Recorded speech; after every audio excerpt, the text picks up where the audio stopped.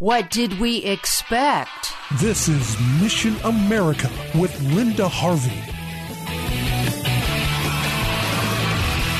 We all know that there's a secret earthquake in our culture, one with tremors likely to destroy many lives and create complete havoc. It's one that gets very little mainstream reporting because so many cultural and media leaders don't see it as a problem. But it is, and that earthquake is pornography. Much research shows how popular pornography is and that addiction to porn is an increasing problem for men and even some women. It's being acknowledged that most teen boys are familiar with pornographic sites, some very much so. But there is one result that is less well known, one we all could have predicted, but is still a shock. A recent article from LifeSite News lays out a new trend about children who are being sexually assaulted by other children. And it turns out that these perpetrator children, mostly boys,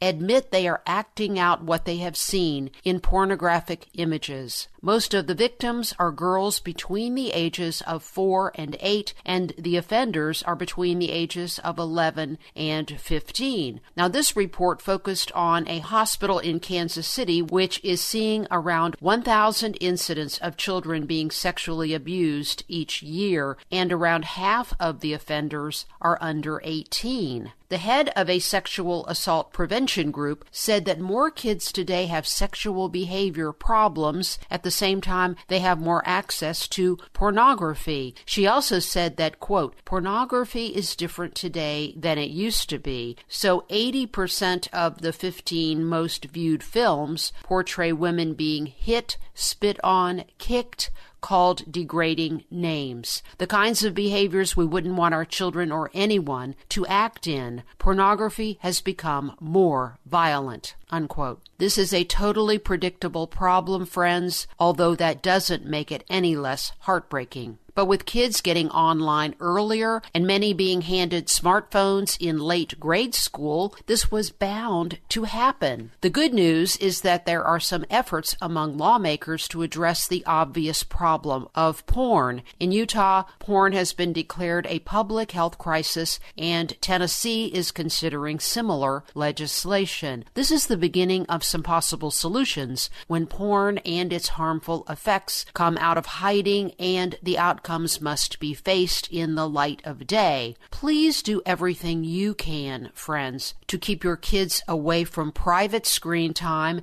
and too early phone use, both of which can start the porn fascination at a young age. And start early to educate kids about how immoral pornography is. These are not just pictures. Those are real people in those images, almost always engaging in sinful practices. And God would not want any of us to bring these things before our eyes. I'm Linda Harvey. Thanks for listening. Friends, I want to make sure you know about all the resources you can access at our missionamerica.com website. And also, I want to make sure you know you now have the option of a safe, secure online donation at Mission America if you are so moved to support our ministry. So go to missionamerica.com for more information, and thank you so much for your prayers and support.